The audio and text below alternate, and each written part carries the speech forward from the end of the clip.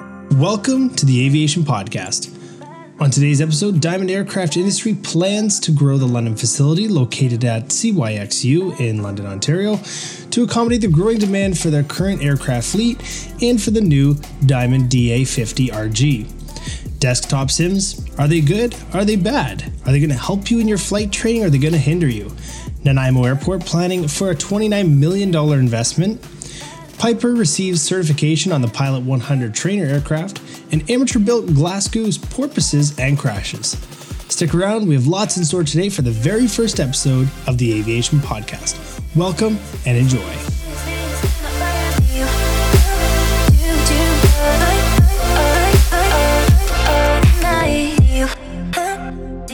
How's everybody doing today? My name is Dave, the host of the Aviation Podcast. Thanks so much for tuning in for episode 1. And before we get started, just a little bit about me so you know where I am being episode 1. So my name is Dave. I am a commercial Group 1 IFR rated pilot and currently a CFI candidate at my local flight school.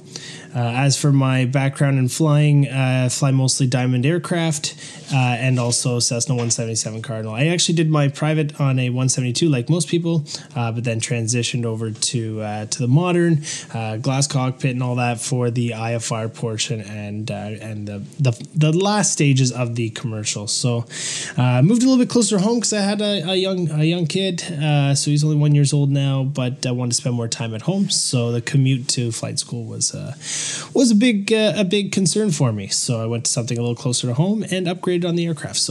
But nonetheless, have had lots of great training over the years, and with the CFI now, working on that, I hope to pass along both my knowledge and my passion for aviation. I've been into aviation since I was a young kid. Got into it through flight simulators and through just flying. As a family, our thing was vacationing. And so I was around airplanes a lot, and I loved them, but no one in my family was ever a pilot. And so I never really had that push. And actually with my dad, he was always gone with his business, with his work. When I was younger. So my mom was my main influence when it came to what I wanted to do with my life. And she, as much as she flew, hated flying and was petrified of it.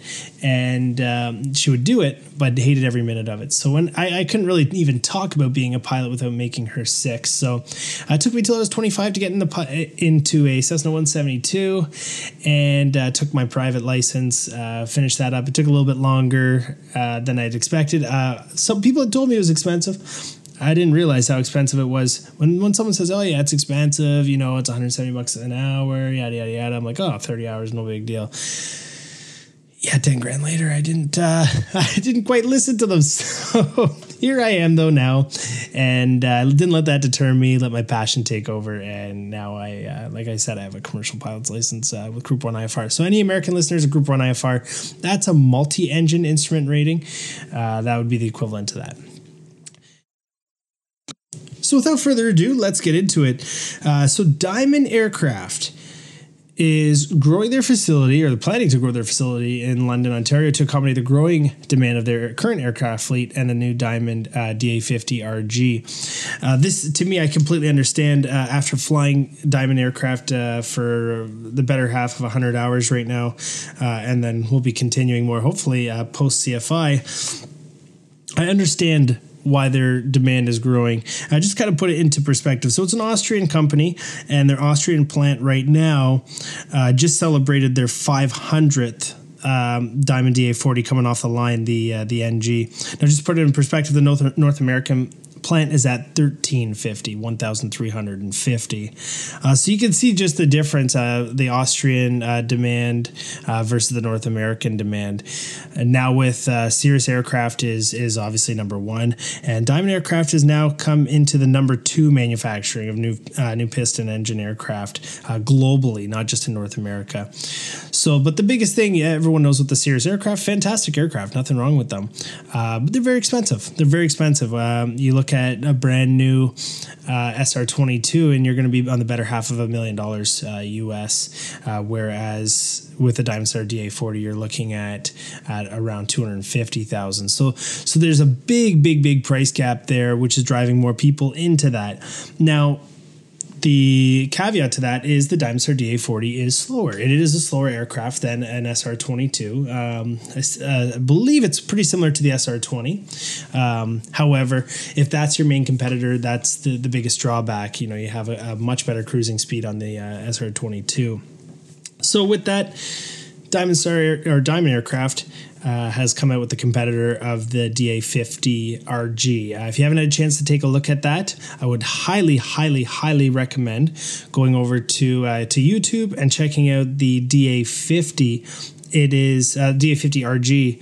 It is absolutely fantastic. It has a couple things now on top of the SR-22. It's got the retractable gear and the high performance engine, which is great. So it's the RG, just a little bit about the RG50. I don't want to go too far off track, but the RG50, so the DA50 RG weighs just over 1,200 pounds, and it's rated for a fuel consumption of only 34.1 liters per hour, or 9 US gallons.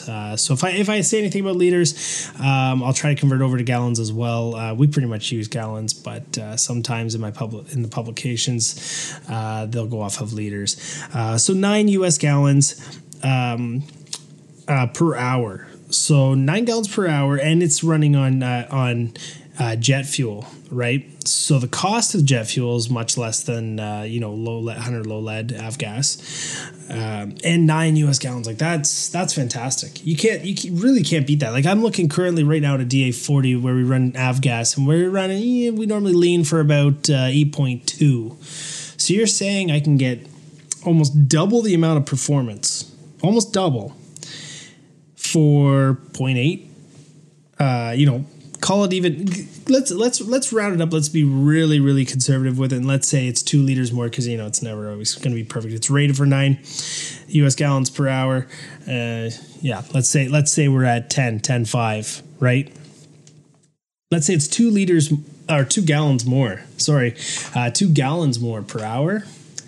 That's really not that much for such a high performance aircraft. So anyways, guys, if you haven't seen that, check it out. I definitely recommend it. So back to them expanding. So currently right now, their London plant measures 220,000 square feet, and in addition, they do have 20,000 square feet hangars, sitting on about 55 acres of own land and taxiways through the London airport. So it's super, super convenient for them where they are. It's a great spot. They actually do have if I'm not mistaken, a flight school there that uses the Diamond aircraft as well. So if you're interested and you're in the London area, check them out. This already is plenty of room to accommodate the more production in London with the new DA50. However, because the increase in demand for the DA40 and for flight schools and for normal general aviation enthusiasts, and now the DA50, they're going to need some more land. But the CEO of Diamond Aircraft, Scott McFadzean, says where Cirrus really had us beat was the high performance single targeted at the private and owner flown market. And we have 2 new models that compete aggressively with this, the DA62, which is the multi-engine, and the DA50 coming down the pipe. So this is what kind of was getting at. Cirrus is definitely the leader in general aviation aircraft, single engine aircraft. And the DA62 was fantastic, but a lot of people don't want to pay the extra maintenance on the second engine, even though the safety is, bar none, to have 2 engines as opposed to 1. Some people don't want that overhead. So this now is going to compete and give them that single engine piston competitive edge. We have private customers and business owners, but they were typically buying DA40s to learn how to fly or as their first airplane because it's so docile and forgiving, which is so true. It's unbelievable. If you haven't been in one, I definitely recommend it. And I want to stop you for a second. I don't want to sound like I'm a Diamond sales guy or something like that. I have no affiliate with Diamond.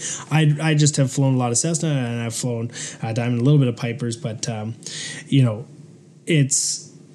It is an unbelievable aircraft. It is so stable. It's so forgiving.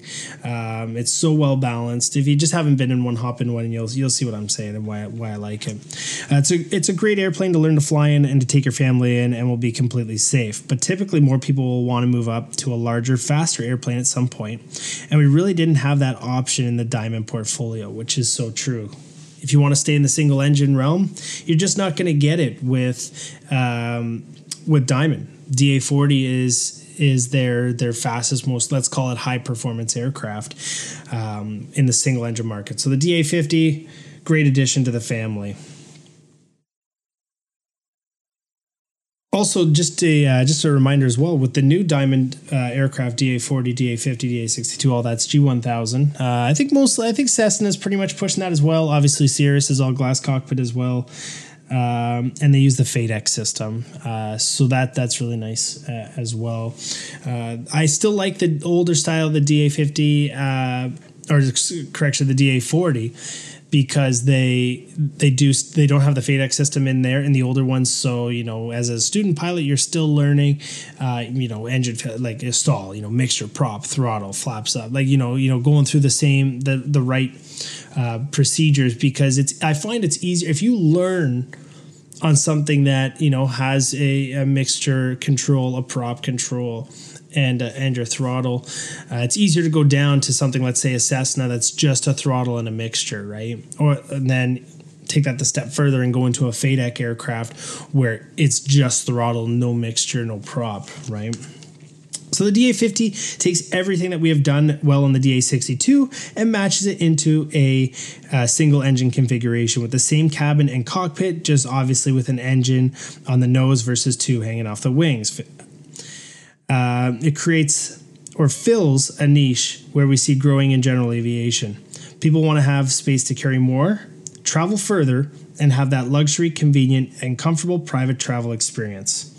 This is an all-carbon composite airframe. The jet fuel burning in the DA50RG weighs just over 1,200 pounds and is rated for a fuel consumption of, like we said, 9 US gallons at a max range of 750 nautical miles, or 1,389 kilometers. Leveraging a 6-cylinder, 300-horsepower Continental CD300 diesel engine with dual redundant FADEC, integrated gearbox, and propeller governor, the DA50RG is rated for a max speed of 181 knots true airspeed and a 20,000-foot ceiling. The aircraft features a Garmin G1000 NXI avionics, gull-wing doors, and cargo doors. So that's very normal for the Diamond aircraft. They all have that now. And double slotted flaps for high lift and strong slope speed behavior in flight. Diamond's a luxury brand. Are a luxury brand, and historically the capital purchase prices are slightly more than that of our competitors. McFadden explains, knowing the importance of considering total cost of ownership and cost per flight hour. When you get into parts costs, maintenance costs, those are all fairly comparable, but when you get into fuel savings, and that is where we really run away with it. Because we're burning not only 40% less fuel, if you're talking about the same horsepower gasoline engine, but also the fuel's typically $1 to $2 cheaper per gallon. Now that's in Canadian dollars, but yeah, right across the board, it is cheaper. So it's quite exciting that Diamond Aircraft is coming out with this DA50, and that they're doing it in our own backyard right here in in London. It's not quite my backyard, but here in the Great White North. So that's quite good. So next thing on the list today, a desktop sims, good or bad? I would love to hear your thoughts on this. As somebody who did a private license after being a sim enthusiast, I'm going to say it did me good. And I'm not going to say that you couldn't get bad habits. I think there's definitely a point of diminishing return on simulators at home on your own without a CFI before you have a private license. However, there's certain things that were fantastic, and I'll use from my own experience. For me, the first time I went up flying, so for my quote-unquote discovery flight, but it was a lesson 1, a straight and level flight, I took off the airplane, so that was cool. That's not too difficult, but as a new pilot, I felt very comfortable doing that, especially with a CFI beside me. So took off the airplane, flew it for 99% of the flight, and flew us into short final. And because my instructor wanted to kind of see where I was at, and I had told him that I had done some simulator stuff, and he wasn't a simulator expert, let's say. So he didn't know what kind of advantage that would give me. And I would say that the advantage that it gave me was sightlines. I didn't know numbers. I didn't know stall speeds. I didn't know VX, VY. I didn't know how to set things up properly, set things up for cruise properly in a mixture, all of that stuff. Because in a flight simulator, you're just like, and if you don't know what you're doing, you're like full throttle and away we go. Let's have some fun, right? So I didn't know how to properly do that stuff, but my sight lines were very good, and I could fly a circuit pretty well. I didn't even really know what a circuit was at that point, so he kind of guided me. Okay, this is what a circuit is. Just fly beside the runway, make a left-hand turn, and a left-hand turn to final. However, another thing that I found really helped me out from the simulators was radio communications. I jumped in right away to VATSIM, and I was probably that guy that everyone's like, oh my gosh, who's that, right? Just making all those crazy radio calls. But however, through YouTube and through talking to other people, I learned quite a bit. So where I did my initial flight training was right under the Class C airspace in Toronto. And when my instructor said, let's talk to Toronto today and get up a little bit quicker, I had no problem the first time keying in, calling Toronto terminal, and getting a clearance to fly up higher. I was very comfortable with that and confidence. So I definitely would say that would help any student. Now, the hindrance, where would it not be good? There are a lot of people who put a lot of hours into flight sim and get overconfident. Okay, flying in a simulator is not like flying in real life. Take somebody who flies a real airplane, put them in a simulator, and see how they land an airplane, and they can't. And vice versa, okay? They feel totally different. You have different forces acting upon your body. Optical illusions are like non-existent in a simulator. So all of those factors can play into being overconfident and can lead into bad situations like machoism, overconfidence, things like that, okay? So that's one thing. If you are a simmer and you're wanting to transition into flying an airplane, think about that. Okay, fly it, but understand that you fly a sim and not an airplane. I've heard from other instructors them saying things that they'll have a person who flies flight sims. They come in, they know absolutely nothing, but they think they know everything, and they're impossible to teach. Just don't be that person. Is all I'm saying. Understand that you may be great in a simulator, you may be great at home where there's no stresses, but when you're in the air and your life and your instructor's life are theoretically in your hands, it's a little bit different. Get yourself into a situation where you have a black hole effect, where even the most experienced instructors can fall victim to it, and that might be humbling for you. So overall, desktop simulators, good or bad? I say good with a little hint of bad. Don't let the overconfidence get to you. But it can definitely help with your sight lines, help with radio comms. If you're using something like VATSIM or Pilot Edge, if you use any of those, then those I think can really help you. So next up, we have Nanaimo Airport planning for a $29 million investment. The Nanaimo Airport Commission on December 21st introduced a $28.8 million infrastructure capital plan. It is undertaken to help fuel the Central Island's economic recovery. The Commission states this investment over the next 5 years will enhance the Nanaimo Airport, that's CYCD infrastructure, to provide additional route development options, including Toronto, Edmonton, Kelowna, and seasonal sun destinations. We're proactively embracing our leadership role as a key economic driver for the region, said Dave Devana, President and CEO of Nanaimo Airport. Our investments will create jobs and opportunities with multiple economic spin-offs that touch all corners of the region we serve. Our new infrastructure capital plan will help Nanaimo Airport and our region recover from the impact of the pandemic while ensuring the airport continues to meet the needs of leisure and business travelers for our next generation. The Nanaimo Airport Commission adopted the 2021 to 2025 financial plan in late 2020, focusing on a budget that is placed on a slow pandemic recovery with passenger traffic returning to 2019 levels by 2024. The commission, which operates as a nonprofit corporation, notes no tax dollars are being used to fund the airport's operations. It generates revenue through passenger fees, parking fees, and leases, with all net income reinvested in infrastructure improvements. Government grants have helped fund capital projects such as the new airport terminal building. A statement from YCD explains the COVID-19 pandemic presented the airport with the most difficult financial challenges in its history. An estimated 181,072 passengers will travel through the gates in 2020, down an estimated 63% from the record of just shy of 491,499 passengers in 2019.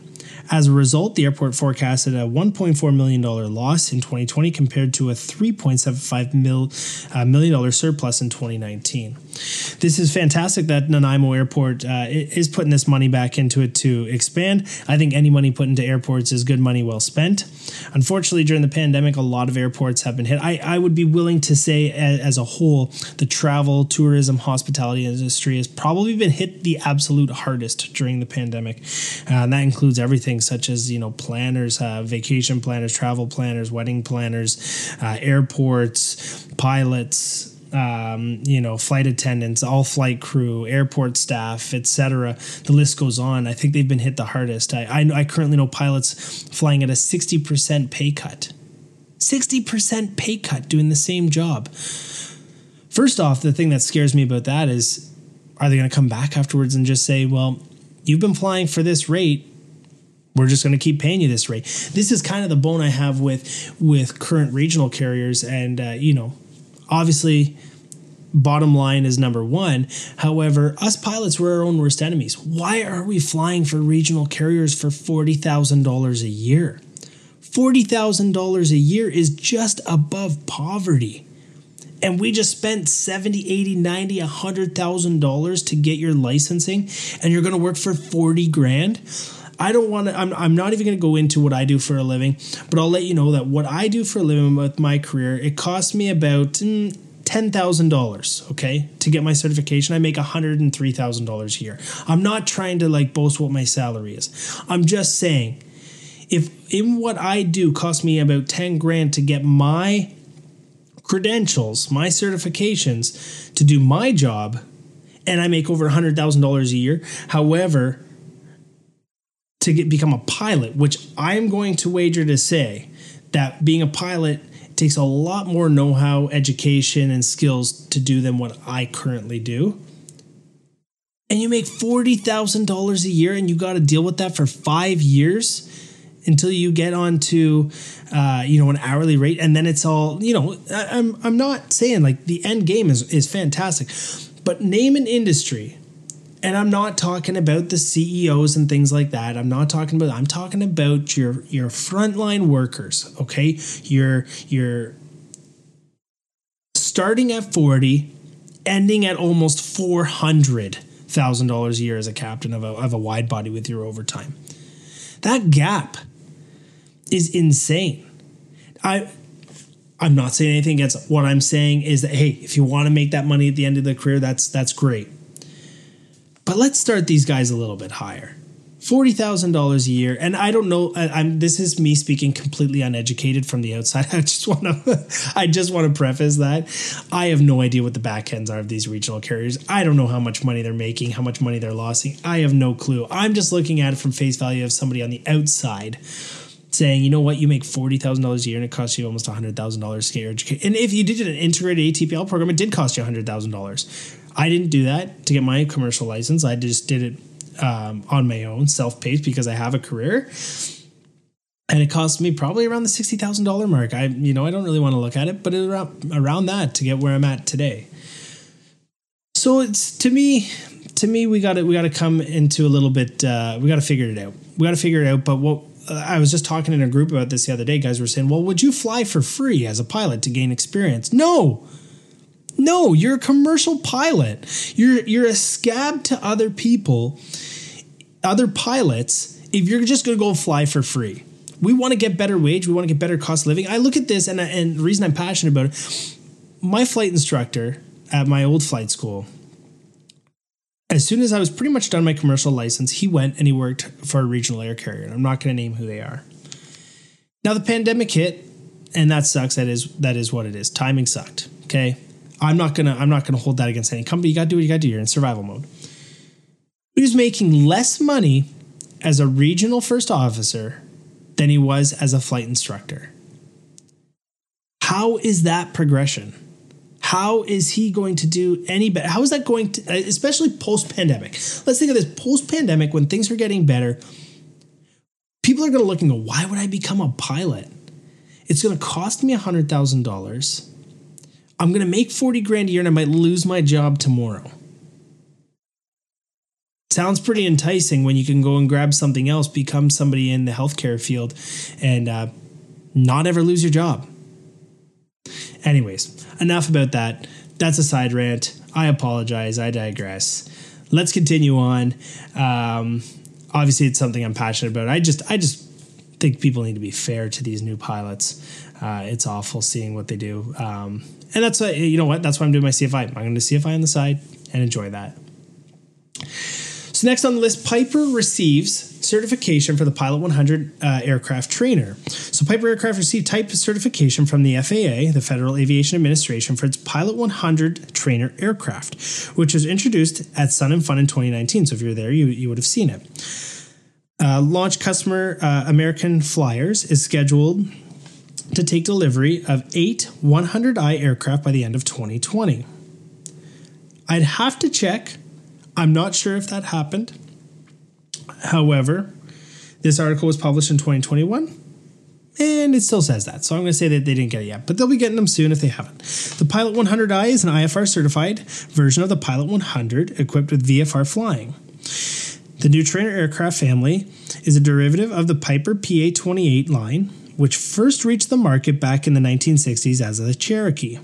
The company states the new Pilot 100i rounds out its portfolio of training aircraft, which also includes the Archer DX, Arrow, and Seminole. Seminole's near and dear to me. That's what I got my multi-engine on. The Pilot 100i, priced under US $300,000, features the Garmin G3X and 180 horsepower Lycoming IO360 B4A engine, which offers a true airspeed of 128 knots. So nice trainer option. It seems like that might be a competitor with Diamond, you would think. Low wing, 128 knots true airspeed, similar to the Diamond. $300,000 US, similar to the Diamond.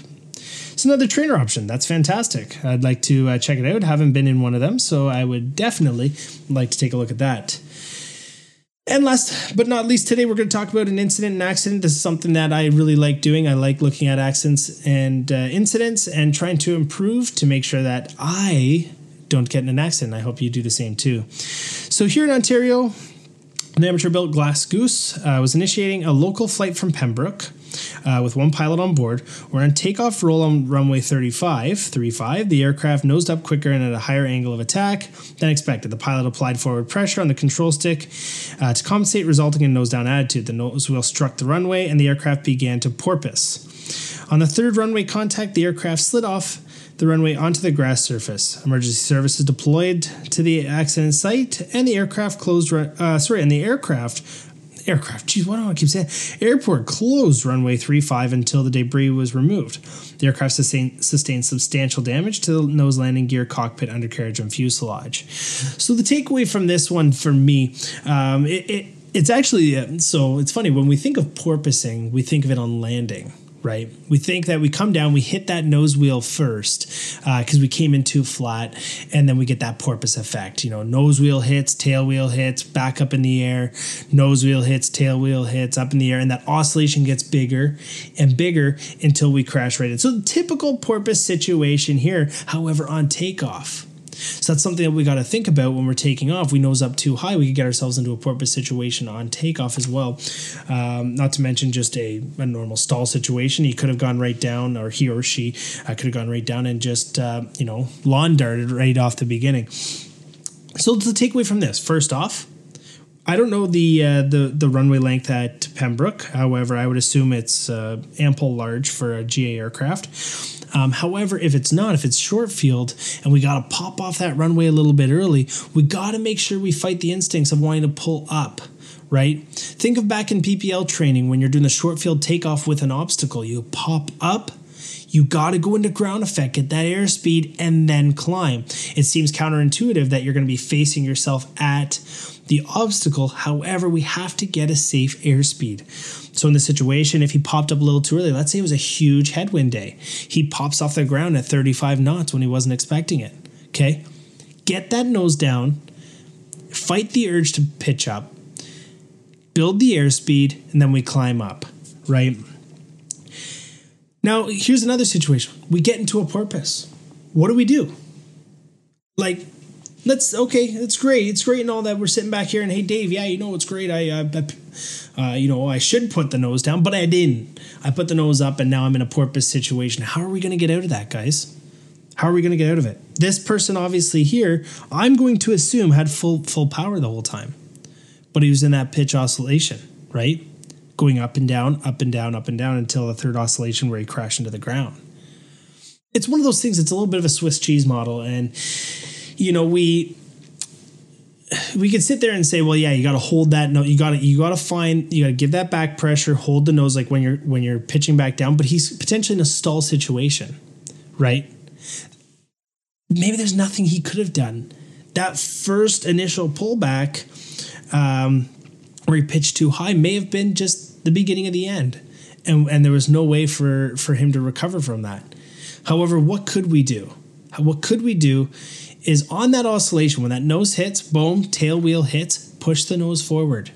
Keep it down. Try not to allow it to pop back up. If you keep it pinned on the ground, great. You're probably not going to. You're probably going to come back up. Push that nose down. Break the stall. The potential stall. You're going to be coming up and going into a stall attitude, a nose high attitude. Okay, you're going to hit that critical angle of attack. You're going to drop back down. So let's try to keep a little bit of forward pressure there. And now I'm not saying this as a CFI. Check with your CFI. They could have a totally different opinion on this. I'm not a CFI. Don't take what I'm saying as this is what you should do. Take this as just a thinking point. I just want to get the brain moving, the brain thinking about how are we going to keep ourselves safe. That's what I would do. That's personally, I'm rolling off this as to what I would currently do in that situation. I don't like to think too much an armchair quarterback about it. I like to just kind of roll with it. What would I do in that exact situation? So with that being said, guys, that concludes. We're at 30 minutes. I'm going to try to keep them about 30 minutes to an hour, but with more user questions, things like that, as time goes on, they will get a little bit longer. But with that, thank you for tuning into the first episode of the EHviation Podcast. I hope you guys enjoyed it. Please let me know if there's other stories or things that you would like to hear. I'm going to try to keep it into Canadian aviation. However, any major incident, we're definitely going to be talking about our major situation in the aviation industry. But I hope you guys enjoyed it. Again, I can't thank you enough for checking out the episode. Please consider subscribing and stick around for episode 2. Episode 2, I'm going to be trying to do this weekly. It will be weekly. However, there's a few things I have to iron out at the beginning right now. So it will be weekly. Most definitely be a Monday morning release. And I hope you guys enjoyed it. Thank you so much. And stay safe, fly often, and stay current. And we'll see you next time on the EHviation Podcast.